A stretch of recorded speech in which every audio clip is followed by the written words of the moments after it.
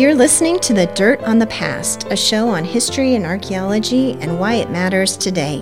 You can find us on the Extreme History Project website and also on kgvm.org. Thanks for listening.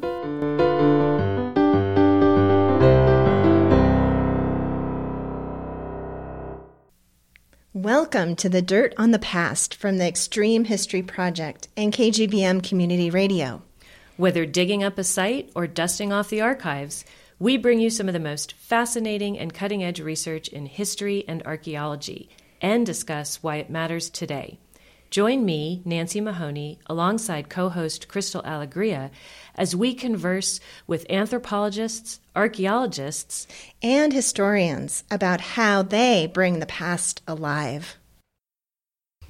We are so excited to have Dr. Billy Smith with us today. Until very recently, Dr. Smith was a professor in the Department of History and Philosophy at Montana State University in Bozeman, Montana, and he has just recently retired. At MSU, Dr. Smith has been distinguished as both the Michael P. Malone Professor of History and a Distinguished Professor of Letters and Sciences. Not only has he contributed to numerous scholarly volumes and journals, but Dr. Smith has also published 9 books. His most recent book is Ship of Death, The Voyage That Changed the Atlantic World. And that's a book that relates very much to the subject of our podcast today.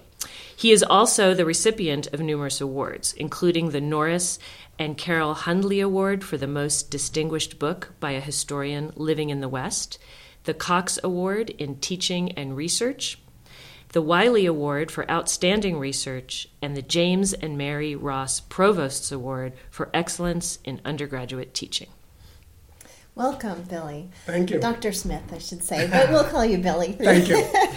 Well, I'm so glad you're here today because, of course, you were a professor of mine many, many moons ago. And mine not so long ago. That's true, yes, that's true. And both Nancy and I have enjoyed your classes over this time, and of course you really brought me to a better understanding and love of historic death and dying and disease and pandemics and all those sorts of things. And of course you also brought me to my love of historical activism, and of course that's a big part of the Extreme History Project. So yes. Thank you. So we're excited you're here with us today. So you're here with us to talk about your research on mapping inequality, featuring the story of Martha Washington, our very first First Lady, and Ona Judge. And is her name pronounced Ona or Oni? Oni was the child name, so okay. I think Ona is what we want to call her in a respectful sense. Wonderful. So Ona Judge, a woman who was enslaved and labored for our first Lady, Martha Washington. Can you start off by giving us just a brief synopsis of this project?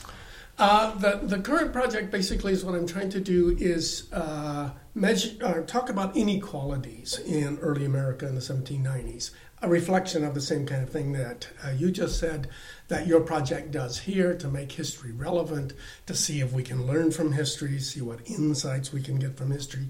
So I was approaching it in this sense of inequalities, because we know how unequal our own era is right now. So in terms of race, class, gender, and then disease became another factor, and especially fitting in with the current virus. And there is a disease in the 1790s as well that gives us a lot of parallels. So I was interested in inequalities. I was interested in how can I understand how these inequalities get reflected in individual people's lives and the way in which they understand the world. Thus I took Martha Washington, a slave owner all her entire life, and Ona Judge, who had been enslaved by Martha Washington, and how would they see the city of Philadelphia differently just on a normal day of walking down the street together. No, I should put that differently. Martha would ride in a carriage, Ona would be required to walk. That's the first kind of idea of how is this going to be a different experience, and that's how it would start off. Okay, so let's delve into that a little bit. As a historian, this may be a bit of a departure to the kind of work you usually produce. So tell us why you decided to create sort of a virtual walking tour of Philadelphia in 1793. You've combined ArcGIS, which is a mapping tool, with historical data to better understand what that hypothetical walk or carriage ride with walker behind it would have been like for Martha and Ona in the late 18th century. And what new perspectives did you gain? What did you hope your audience or public might gain from this type of approach?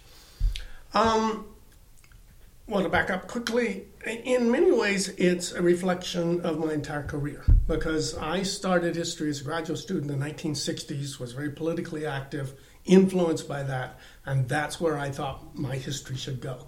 So I've always been interested in non-elites, whether they're women or whether they're black people or whether they're Native Americans, whether they're working class white people, which is the first book that I wrote about during the Revolution. So in many ways, this is I've been carrying through similar themes through almost all of my books, writings, research, talks. What I have not done previously that I'm doing now is trying to personalize this in two individuals. Before, I would talk about a whole class of working class white men, for example, because you didn't have too many individuals that you could talk about in any detail. But I did realize that I could, for myself, see the streets of Philadelphia, see 18th century differently by looking through both of their eyes, because we have a great deal of information, clearly about Martha Washington, but because of Erica Dunbar's recent book about Ona Judge, we have a great deal of information about her too. So I was thinking, okay, here are two individuals. We have more information about this runaway slave than probably anybody else, except maybe for Frederick Douglass. So how can I use that and put this together to really to understand the world for myself? That's what I keep trying to do, both then and now. Right. Yes, and of course, at Extreme History, our goal is to do things that are very similar to that. And we research, interpret, and educate about stories, personal stories often too, that have been untold. And oftentimes those stories are purposefully not told. So your work, as you like to say, literally puts people back on the map. So can you talk a little bit about that? But also talk a little bit about your process. And I love that you're talking about these personal stories. And of course, like you said, Martha's easy. Right, yes, that's right. But Ona Judge was not as easy. No. Because of Dunbar's work, it was a little easier. But that's right. But what resources and records and where did you have to dig to get some of this information? Because for you, what you're writing about is not just Martha and Ona. You're writing about all of these other individuals that you were able to locate in that physical space of these streets of Philadelphia, and that really helps us see what they would have seen or not seen, as you say. Yes. So again, how do you get at that information, and why does it matter? Yeah. Two things I guess I would talk about a little bit is because I have worked on material like this for such a long time. I have a lot of stuff already to draw on and to find that I've uncovered in the past. And so that's great. The other thing, though, that was really important was I was able to get a team of scholars together to work on this mapping project for about 3 years, actually. So there was another historian, Paul Sivitz, who was also a PhD candidate of mine. There was Stuart Challender, who taught GIS here. Fortunately, he was willing to come onto the project. And we enlisted a lot of students, too, graduates and undergraduate students alike, to dig in these records. So this is not the kind of project, regardless of whether I had a lot of material before or not, but this is not the kind of a project that a single person did or could do. It just takes too long. So I would say for 3 years, pretty steadily, half dozen of us worked on this in various sources. Some of the kind of things we used were newspapers. All the newspapers are now online, so that's great. You can do huge. Keywords, yes, in a way that I never could have done this 10 years ago. To be able to search them electronically. Search them electronically, search for neighborhoods, search for names, all these kinds of things, and find stories in newspapers about them in a way you couldn't for common people previous to that. But the other thing that Philadelphia has in the 1790s It's the first U.S. capital, and so they keep great records on it throughout the 1790s. They're building Washington, D.C., and so first capital, 1790 to 1800 is Philadelphia. So a very important city. But it's got censuses, 1790 and 1800. It's got some state censuses. It's got city directories, which is like a phone book without a telephone number, but it tells occupation, name, address, things of that sort. So there's lots and lots of records that one can draw on, tax lists, which we did. And one of the reasons it took us three years of tax pretty concentrated work. Wow. Yes, because you can do tax lists, wealth inequality. Right. And again, trying to get at class and how unequal is this society and is it changing, which directions, things of that sort. So I'd say half dozen different, very thorough records. As far as I know, I don't know any other city at the time in the Western world, in Europe or anything like that, that has this kind of set of records. So I feel very privileged to have been able to work on this. Yeah, because you were able to trace some women who, once their husband passed away, Yes. you could see how their household changed. They fell into poverty. They had to take in boarders and washing, and then didn't live much longer. You were really Yes. able to piece together different points in Yes. someone's life who otherwise would have been lost to Absolutely. history. And again, that's just from searching through all these records, doing a city directory search for 10 different years to see how does this house change.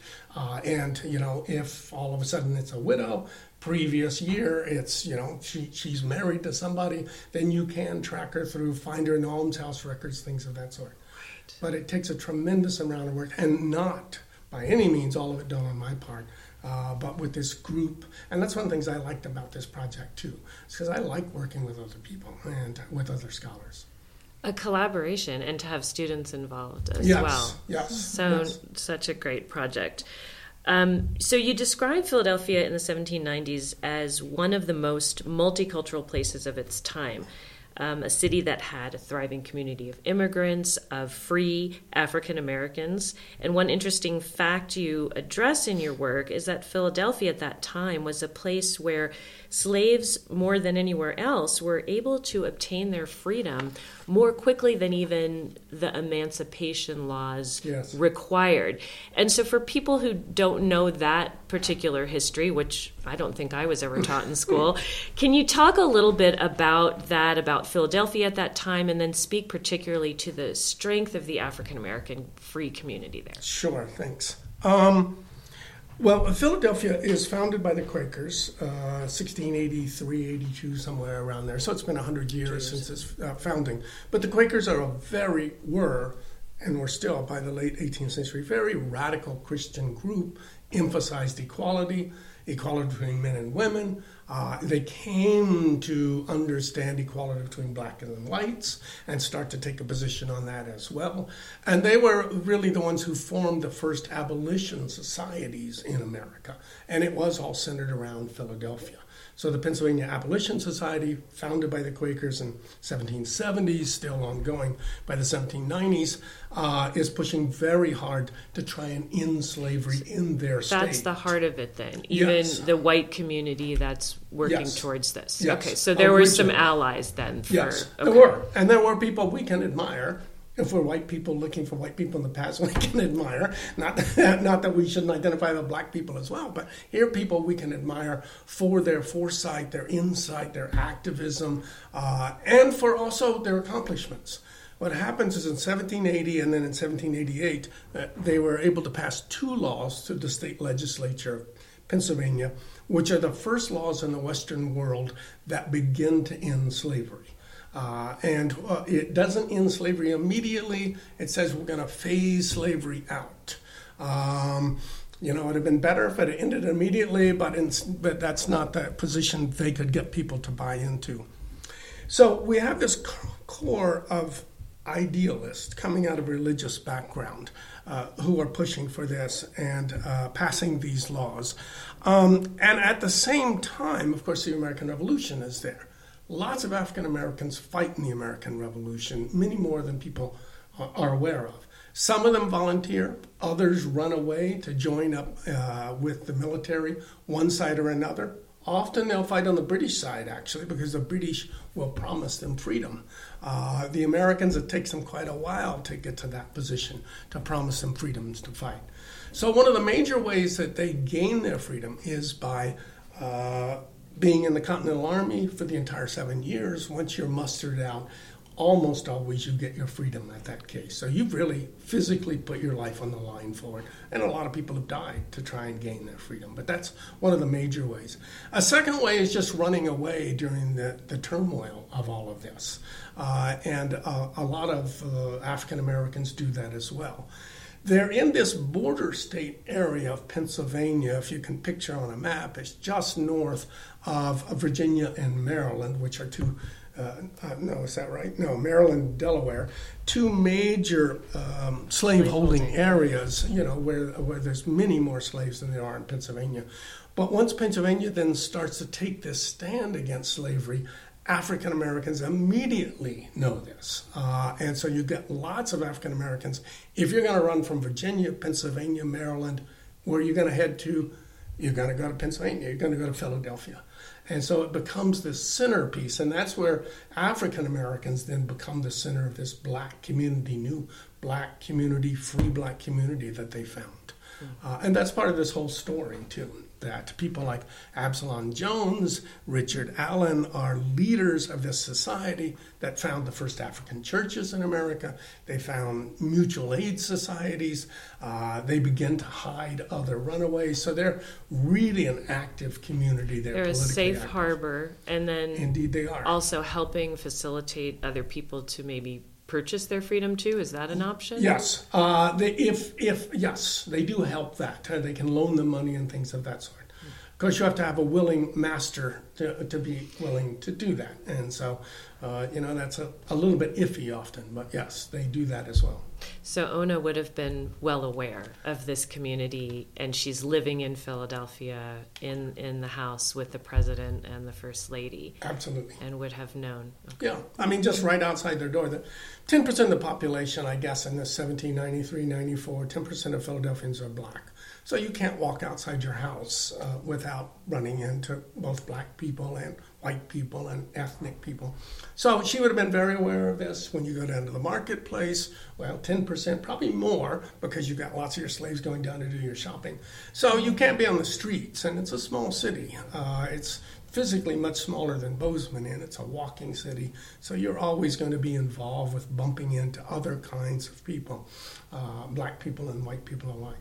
So remind me, did Ona live in the house with the Washingtons, or did she live in another house with other enslaved? She's with the Washingtons' household, but she, like the other 8 slaves that are there, are living out sort of in the stables, and there's a special area that they've built for them, because slaves would not typically live in a white person's house, but so that they will always be on call. The Washingtons want them to be there, but very modest quarters. They've been reconstructed today. Physically, you can see what it looks like, and so you have 9 people really crammed into a room much smaller than the one we're sitting in. Wow. That's your life. Yeah, exactly. Do you want to ask the question about George Washington, Nancy? Do you think that's I was going to wait until we go through your next question. Okay. Mm-hmm. All right. So one thing that struck me when I was reading that book that you referenced just a few minutes ago, Never Caught. And this was a book that was written by a woman whose name is Erica Armstrong Dunbar. And it came out just a couple of years ago in 2018. Mm-hmm. And it was called Never Caught, The Washingtons' Relentless Pursuit of Their Runaway Slave, Ona Judge. Yes. And so I read that a year or so ago, and it was such a good book because it did such a good job of telling the story about Ona Judge and her escape. But one thing that struck me that when I was reading your essay about this kind of came back to me was that Martha Washington, when asked what Ona was wearing when she escaped, couldn't describe Ona Judge's dress. And Martha Washington saw Ona Judge every single day, multiple times a day. Yes. Ona Judge probably only had one or two dresses. Right. Is that correct? Probably. I think that's probably true. And so it was so interesting to me that Martha could not describe what Ona Judge was wearing, and that just shows that invisibility. And you talk a little bit about that. And you say that wealth often blinds people to the inequities of other people. And so I just wanted you to speak a little bit to that and speak to that idea of this invisibility. Yeah, that's a great point. Because it does tell us when she can't identify the clothing that she's wearing, it tells us a great deal about Martha. And who does she see and who doesn't she see? Well, she's just not going to see her slaves. And probably the same thing, they have some indentured servants, and they also a few hired white servants when they're living in Philadelphia as well. But, she's been living with 300 slaves for her entire life. She's born into an enormously wealthy family built on slavery. So she's just used to slaves being there, her beck and call. And she would probably be really angry if they didn't anticipate what her beck and call was, too. But, I think about the only time she would notice a slave, and that's probably true of lots of white people here at the time who were slave owners, is if they've created some problem, if they've done something that she doesn't like, maybe even as little as just spilling the coffee pot or something.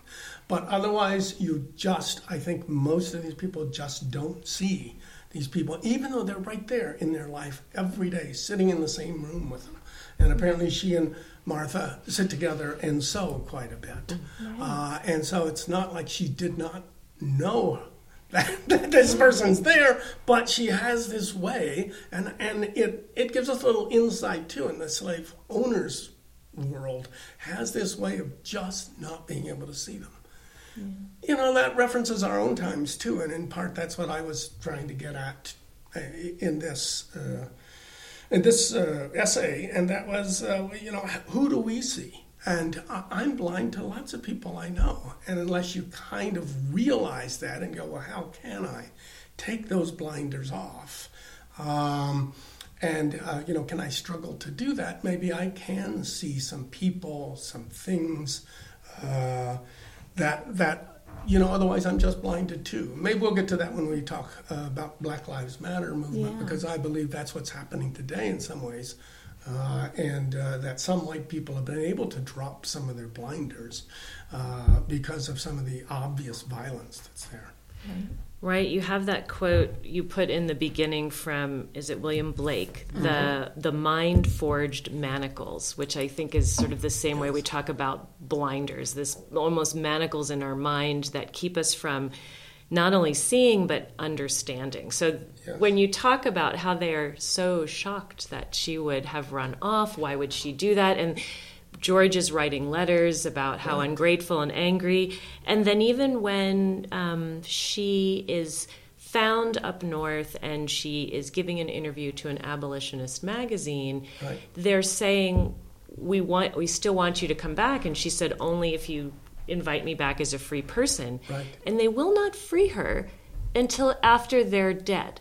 Yes. I mean, this to me is such an interesting, they can't get past it through their whole lives. Yes. That she left them. Yes, and that George gets extremely angry and says then at some point, I'm not going to negotiate with this person anymore.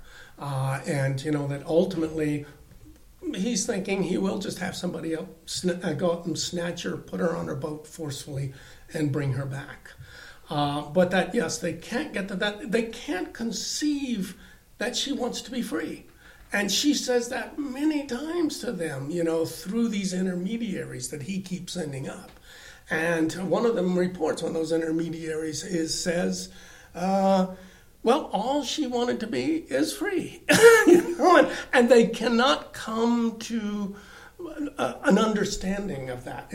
Talk about mind-forged manacles, which is, I love that you put that in, because it seems like either they can't get over the idea that she is property of theirs, which is so disconcerting to think about anyone thinking that way, Right. much less our first president. But then also the idea that they can't imagine what she would do with her freedom and why it's so valuable to her. Yes. That they can't even have that empathy to put themselves in someone's place. And that's another Yes. thing we're really talking about with all these relevant issues Indeed. today. Indeed.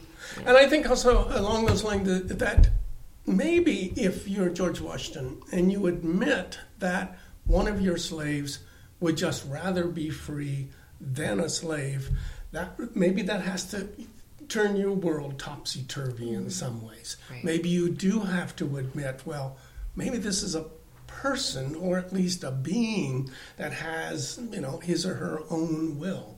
And so maybe that's part of the being blocked. the fact that he couldn't let go of that, Yes. he wanted to stay in the mind-forged That's manacles, the mindset. Yes. It did not want to challenge it. It tells us something maybe uncomfortable for us to know about this man. Yes, I think so. Right. And not just about him, but also about so many people at the time who were slave owners or non-slave owners who were still accepting the same kind of idea. Well, black people should be slaves. Even in the face of other people who were fighting to free them. Yes, I know. Right. Yes. So interesting. So I don't want to leave George quite yet. So you also mentioned that it was illegal in Philadelphia to keep slaves for longer than 6 months. Otherwise, you Yes. had to begin this emancipation process. But somehow George and Martha found a way around this. They were able to maintain their household of indentured servants and bonded people during their whole time in Philadelphia. So how is it they managed to evade this law, shall we say? Yes.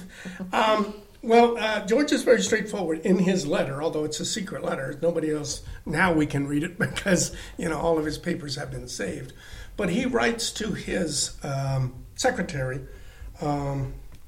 Tobias Lear, I think's his name, and very forthrightly says, what we have to do as they're moving to Philadelphia is rotate our slaves around before every 6-month period. Once again, the law is if you bring in a slave from outside, which is what George is doing from Washington, and you keep them for more than 6 months in Pennsylvania, then they can claim their freedom. So on a technicality, Yes. he could Yes. not trigger the law. That's correct. And so if he did that, and we just keep shuffling around, and that is what they do with all 9 of their slaves. Sometimes they'll just shuffle them right over to Trenton, for example, which is not very far away. Just go over to New Jersey for a day. Probably Martha probably takes Ona over for a day, and before the 6 months are up. And so he is very straightforwardly telling his telling Tobias to do it. Martha is certainly cooperating with it too. And he also says, I don't want the public to know about it. So it's bad press. So it's a very, it's bad press. And, it's a guy who, like all presidents, are really aware of their reputation, and especially in this case. So he's very forthright about it, but not in public. This, again, is a letter between he and his secretary. At the time, nobody would have seen it. Right. Wow. Fascinating. Knowingly devising a plan Yes. so that this law wouldn't be triggered in, and you're the main executive of Yes. this Of brand law. new and your job You're is supposed to to enforce execute the it. laws, and yet you found a way to evade. It's fascinating because it surely made him uncomfortable. He didn't want the public to know, because even though he wasn't technically breaking the law, it Right. would have been viewed differently maybe by all the other citizens in Yes. Pennsylvania, Philadelphia. Fascinating, and we'll come back a little bit to that, but we want to also get on to the pandemic, because when Ona left in 1793, she was 20 years old? 1796. Oh, that's when she left. Okay, but we Yep. had sort of talked about We were what a walking walk, around, right? yes. In 1793, she was around early 20s or something like That's that. correct. We also had a major event happen in 1793 in Philadelphia. Right. So your work addresses the yellow fever pandemic that broke out in 1793 after a ship, the Hankey, docked in the harbor, and its crew came ashore and visited a brothel. As they do.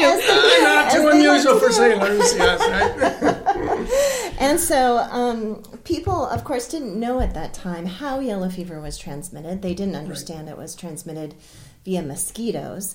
They thought it was transmitted through different methods, Right. different ways. Can you discuss the reaction of the city's inhabitants to the yellow fever pandemic? Sure. Okay. First, let me just give a slight back. What happened in 1793, within 3-month period, 10% of Philadelphians die. Wow, It's that's a huge amount. Especially now we're living in our Right. pandemic times, and I don't know, we're flirting with 1% maybe. I mean, we can't quite tell the numbers, but much You don't- fewer. Yeah, you don't really realize those numbers until you're actually living in a pandemic. Yes, and that's look at correct. those numbers I every know, day, yes. and then you're like 10%. Oh my God! You Yes. know? That's huge. It's huge. It's huge. It is yeah. indeed. Even though I studied this pandemic quite a while ago, I'm looking at it through different eyes now too, without the mind-forged manacle sometimes, Yes. right? Exactly. But, so 10% of the people die within 3 months. Now, what's even worse than that is it comes back for the next dozen years every fall. And it either hits Philadelphia or New York or Charleston or Boston. Every major city in North America gets afflicted by this. Every one of them, you get huge numbers of deaths in these areas. So I don't know if we can find that comforting that we're not as in bad a shape as them. I don't find it too comforting, I must say. No. But on the other hand, they had to be patient. I mean, they didn't have too much choice. But in terms of, I get antsy that we're in quarantine, semi-quarantine for 5 months. These people are there for 15 years. And so maybe we can admire their control over themselves in some ways, or their ability to respond to this. What I'd also like to talk about, though, are the people, especially since we're talking about African Americans and slaves and the free black community. The people who really saved the city of Philadelphia is the African American community, both slaves and the free community. What happens is that a lot of people who are wealthy, once again we bring class up, run away, get out of the city. We see something that happened like that in New York City earlier on. There's lots of parallels that we're seeing in our own times too. So if you're relatively wealthy, you leave the city when the pandemic breaks out. So they don't know necessarily what causes it, but they That's know correct. that leaving it Yes. is you're less likely to That's catch right. it. Okay. You're thinking that, yes, I'll get away from it, basically. Okay. Now, so lots of them leave the city. So you've got most of the people who are left behind are middle class, lower class, African Americans and people like that. And the government breaks down entirely. The federal government is there, everybody leaves. George Washington leaves, Thomas Jefferson, everybody leaves. The state government is there, everybody leaves. The only official that stays around is the mayor of Philadelphia, much to his credit. And he organizes various citizens' committees, puts forward a call for help from everyday citizens, saying, look, we don't have any government. We need... It's just us. We need us, yes. We got to step forward.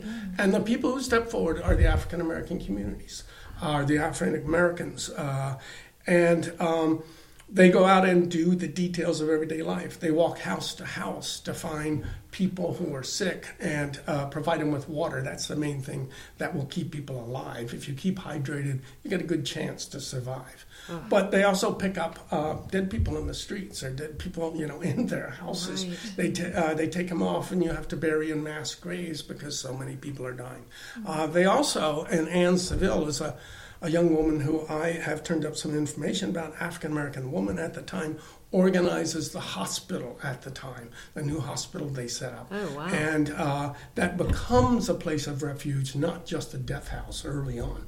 And she's able to organize both supplies and nurses and all kinds of medical equipment that you need, so that many people's lives are saved through that too. Wow. And so, in many ways, they saved our first capital, if you will, in the United the States. orphans that were left behind in some of these cases. Right, really sad stories. Nobody there. No, that's right. They would have these heartrending stories about coming upon these orphans who don't understand their parents are dead right next to them, and it's just, I know. Again, from our perspective today, that's so horrible. From our perspective today, it's so horrible where we are right now, too, and indeed it is. Right. But it's a different level of horror at that point than it is now. I find it hard imagining at this time, except if I go back to the very beginning of the COVID epidemic, when we didn't really know how it was transmitted, Right. but we knew how quickly it was spreading all over the world. And there was this incredible fear. Nobody knew if you could get it just from even touching your groceries in your grocery bag, or what you had to do. And to have to come up with ideas of how to keep yourself safe, not knowing what the cause is. Yes. Very brave people, the ones who all stayed and were, and the mayor recognized these folks, right? Yes, after. he does. Yes, he does give them an official thank you and commendation, and even more than that, celebration for lots of the African Americans. Unfortunately, it's not true for everybody there. There's a printer who writes a book that becomes very popular, Instant History. Basically, it's the first instant history, I think, of an event. And he condemns African Americans, saying, no, they were just stealing from blah, blah, blah, and all the, and they were charging too high of a wage. So, but it really is based on his racism. It's pretty clear. He just started an alternative narrative about motivations for the... That's correct. So that they wouldn't get all these accolades. So they wouldn't get these kind of accolades, yes. But they did push back. That was interesting to see that they did push back on that.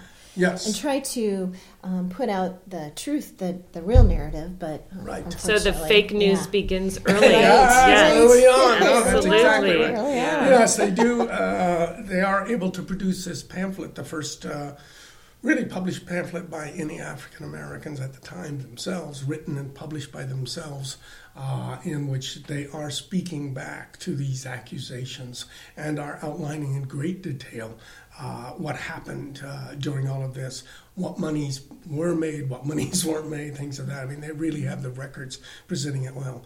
The other thing that they also write about there, and because it is the first publication by African Americans, is a write about slavery. And they note how much slaves hate to be slaves. They're pretty bold in saying that straightforwardly. And again, maybe that circles back around to George Washington, who can't conceive that his slave wanted to be free.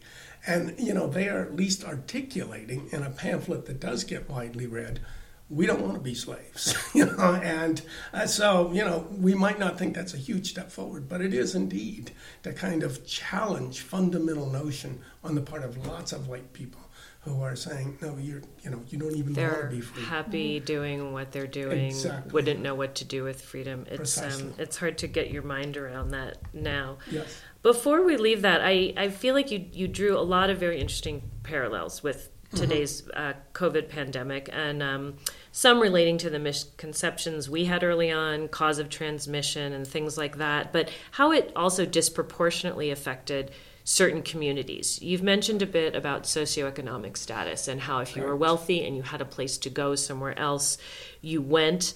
But also even more specifically within the city, based on where you worked or your geographic place of residence, also affected and there were misconceptions about race. So talk a little bit about some of those ways that it disproportionately affected people, and again, any other parallels you see with our current health crisis. Probably the best estimate at this point is about 2/3 of the people who die are from lower class people now, and lots and lots of African Americans die. One of the things that the mapping enabled me to do was to map actually who dies at the highest levels in the city. You can map it street by street. Wow. And actually this map I'm really proud of because lots of medical textbooks have since picked it up to talk about it. That's remarkable. Yeah. So that I could map that, and what you find is, and when you think it through, it's not too much of a surprise, the mosquitoes who are carrying yellow fever only fly about 100 yards in their lifetime. Delaware River, up and down the Delaware River are where the ships are landing, unloading these mosquitoes, and it's up and down that Delaware River where the mosquitoes flourish too. And so if you live near the river, your neighborhood, maybe 2/3 of the people are going to die in your neighborhood, in your streets, if they haven't been able to leave the city in advance. And is that the prime place people want to live by the It river? is indeed, yes. Okay. It is early on, Or, yes. But still, again, if you're wealthy and you're living down there, you leave immediately. So what you end up having are brothels, prostitutes, sailors, laboring class people. Those are the people who are mostly up and down and being killed in this area. African Americans are living in a little 5 blocks from the Delaware for a variety of reasons, but most African Americans are living there. If you're 5 blocks away, I found from my mapping, your neighborhood maybe will only lose 5 or 10% of its population. Stark difference, because the mosquitoes aren't flying out there. So unless you go over to the Delaware, now you don't really know this in advance, but unless you go over to the Delaware, you probably are not going to die. What's happening here with African Americans who step forward to take care of people is they're traveling all up and down the city, and they're especially going over to help people who are sick near the Delaware River and getting stung by mosquitoes. So they end up dying in some quite large numbers, much more so than one would predict, given just where they live and work in a general basis. It's admirable, though. It once again shows us, especially this guy, Matthew Carey, who is saying, no, these people aren't doing this. Well, no, they are. They're putting their life on the line as our yes. healthcare workers are Exactly. today. They're just like healthcare workers today in lots of ways, and they're just as admirable as healthcare workers today. Right. But they didn't, the black community then, in future outbreaks of the epidemic, they weren't as Yes. ready to go and help because of that book that came, or that narrative that came out. That's right. Many of them are discouraged, understandably so. Yeah. Yes, if you put your life on the line, or if, your husband or wife has maybe even died from this, I mean, you're not going to be... It didn't advance their cause. No, it didn't have the results of creating bonds and opportunities. Yes. Boy. And so, yes, and that is a lesson. That makes you exactly right, that they don't come out as much to assist, and therefore probably the mortality of people goes up, because you just don't have people willing to go into people's houses and help them out when you don't know how the viruses pass once again. Right, You're really putting yourself out there. Right. Yeah. So I do want to come back really quick to Ona Judge, and if people haven't read the book or don't know the history of her, what happened to Ona Judge? Well, she, about 2 years after, this hypothetical walk that I've picked in 1794, 1796, she runs away. They're living in Philadelphia. She describes it, and one of the reasons we have some information about her is because later she does get interviewed a couple of times by abolitionist newspaper people in the North. And so she describes what happened here. And essentially she says, she makes it sound matter of fact. They're sitting down to dinner, that is the Washington family, Saturday night. She just walks out the front door. Now, she's already made arrangements with people in the black community. She also says, I've sent my things ahead, or somebody had obviously helped pick up whatever clothing and other items she did have. So it was planned and people kept a secret. It was indeed, yes, which is quite amazing, because you're really risking your life if you're going to protect a runaway slave, especially a runaway slave of the most powerful man in America at the time. And it really speaks well for the African American community who were participating in shielding this young woman. And apparently she spends a couple of weeks in Philadelphia, it sounds like, and then is able to get on a ship that takes her out. Most likely, it sounds like from a little of the information I've been able to gather, probably there's a black mariner who's helped her, or maybe somebody who's working down the docks. Lots of African Americans working there probably has helped her get on.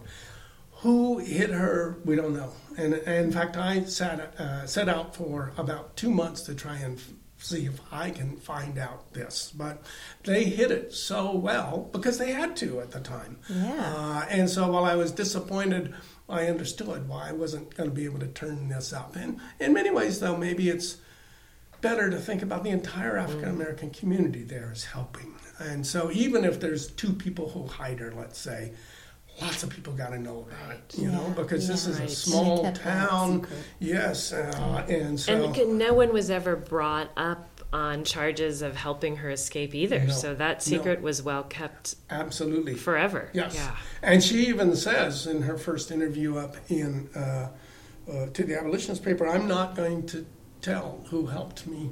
And even 30 years later, she's interviewed again, and she says the same thing. I'm still not going to tell because I don't know if anybody is still around who might be punished for this. So what did she do with her freedom when she got to the North? She became a seamstress. I mean, there's not too many jobs for women. That's part of the inequalities, too, that I want to talk about in this project.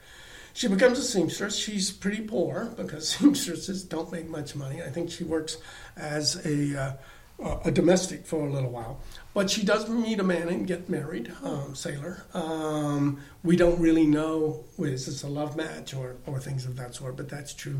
We don't know that about lots of people's marriages. We don't know that about George, whether it's a love match. We just don't know those kinds of things, even about people like George and Martha, who we have so much.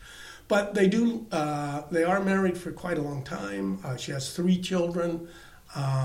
I think maybe 15 years they're able to live together. I think he's a sailor going back and forth out of this port up in New Hampshire, I believe it is.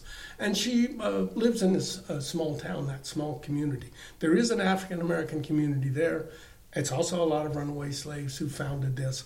And so she's able to find at least a community of other African-Americans who are up there too. Happy life, we don't know for sure. Probably happier than being a slave, though. Yeah. We do know that. Yeah. And certainly, given what she told George Washington, all I want is my freedom. Do we know how long she lived? I think it's 1845 or something like that. She's born about 1773, so just quick math there. What do we got? 60-something years, something It's a like good that. age Yes, for someone. It was not a short life. Yeah. So she survived the pandemic, survived Yeah. slavery, Right. and her escape. Yes, and survived, was able to survive. George keeps sending people up to try and grab her, too. And that's what's so amazing to me is that she was able to keep her freedom until the end of her life, and that no one did come up and grab her. They tried a few times and were unsuccessful, and so she outwitted them. Yes, she did. I know. And that's pretty good for a girl who's 18, 20, when she, that she's bold enough to run away from the most powerful man in America and then to maintain her freedom. Yeah. It's sort of a beautiful American underdog story. Right. Yes, it is. We kind of ways. like. It's successful, that's for sure. Yeah, it's given about you're at the bottom of the totem pole socially, economically, and then you're able to claim your freedom anyway. Right, your independence. So I want to, as we're wrapping up today, I just wanted to talk a little bit about, bring this to the present and talk about your life's work, Billy, and how that aligns with Black Lives Matter. Can you speak to that a little bit? Yes, I think a lot of this speaks directly to the kinds of issues that the Black Lives Matter movement has been raising for a long time now. Now, lots of white people have become aware of it over the last few months. But Black Lives Matter, of course, have been around for a long time, arguing that Black Lives Matter, essentially. It's certainly a position I've agreed with. I've supported the Black Student Union and their organizing of our local marches here that went off so well and things of that sort. So in personal political terms, too, that is exactly the kinds of things that I find to be extremely admirable, especially from these young students, undergraduates here, who really were major organizers of what became, I think, one of the biggest marches probably in Bozeman history. Maybe I'm wrong on that. Yes, definitely. One, I think they that's are. True. Yeah. Yes, Yeah. and a very unified march, and also reaching out to white people in doing that, and that's one of the most important things. It seems to me that the Black Lives Matter movement now has done that. A number of white people have taken off their blinders, or at least have responded to the call to take off their blinders. And when you see, polls of how white people's racial views have changed over the last 3 months, often there's a lot of optimism in there about what might be able to happen in the future and whether this can get changed. But I also see, having studied runaway slaves, written a book and lots of articles about runaway slaves, one of the reasons I was drawn to Ona Judge too, is that people are taking power into their own hands in so much as they can. At the same time, working together as a community, though, to support one another, whether it's in the yellow fever epidemic, working across black and white lines too in that case, or whether it's in helping other people gain and maintain their freedoms. So that, as early as the 18th century, and certainly even before that, you do have lots of slaves and free black people who are supporting one another, as well as being able to carve out their own lives, just like Ona Judge does.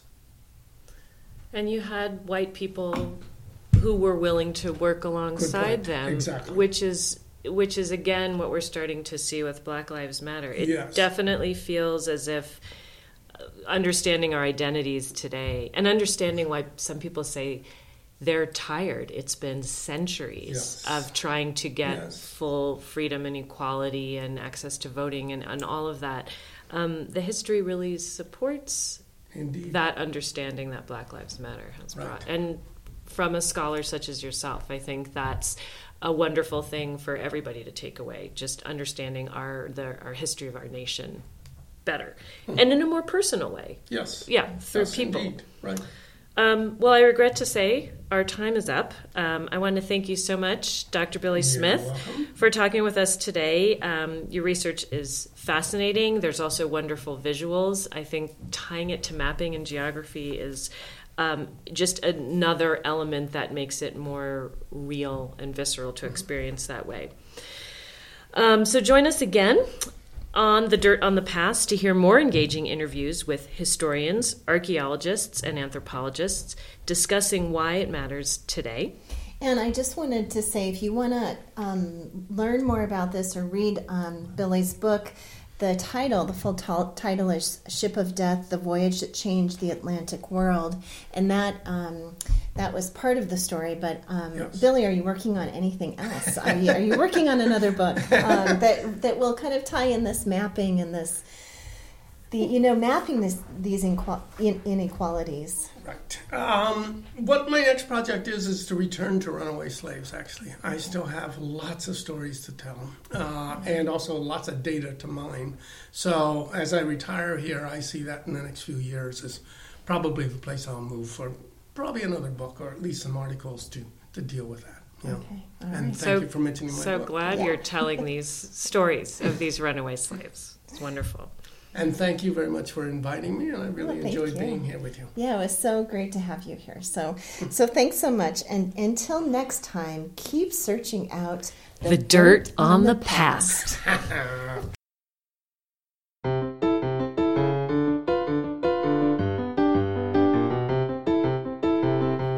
You've been listening to The Dirt on the Past, a podcast of the Extreme History Project and Gallatin Valley Community Radio, KGVM. To hear more episodes, visit our website at theextremehistoryproject.org. Thanks for listening, and until next time, keep searching out the dirt on the past.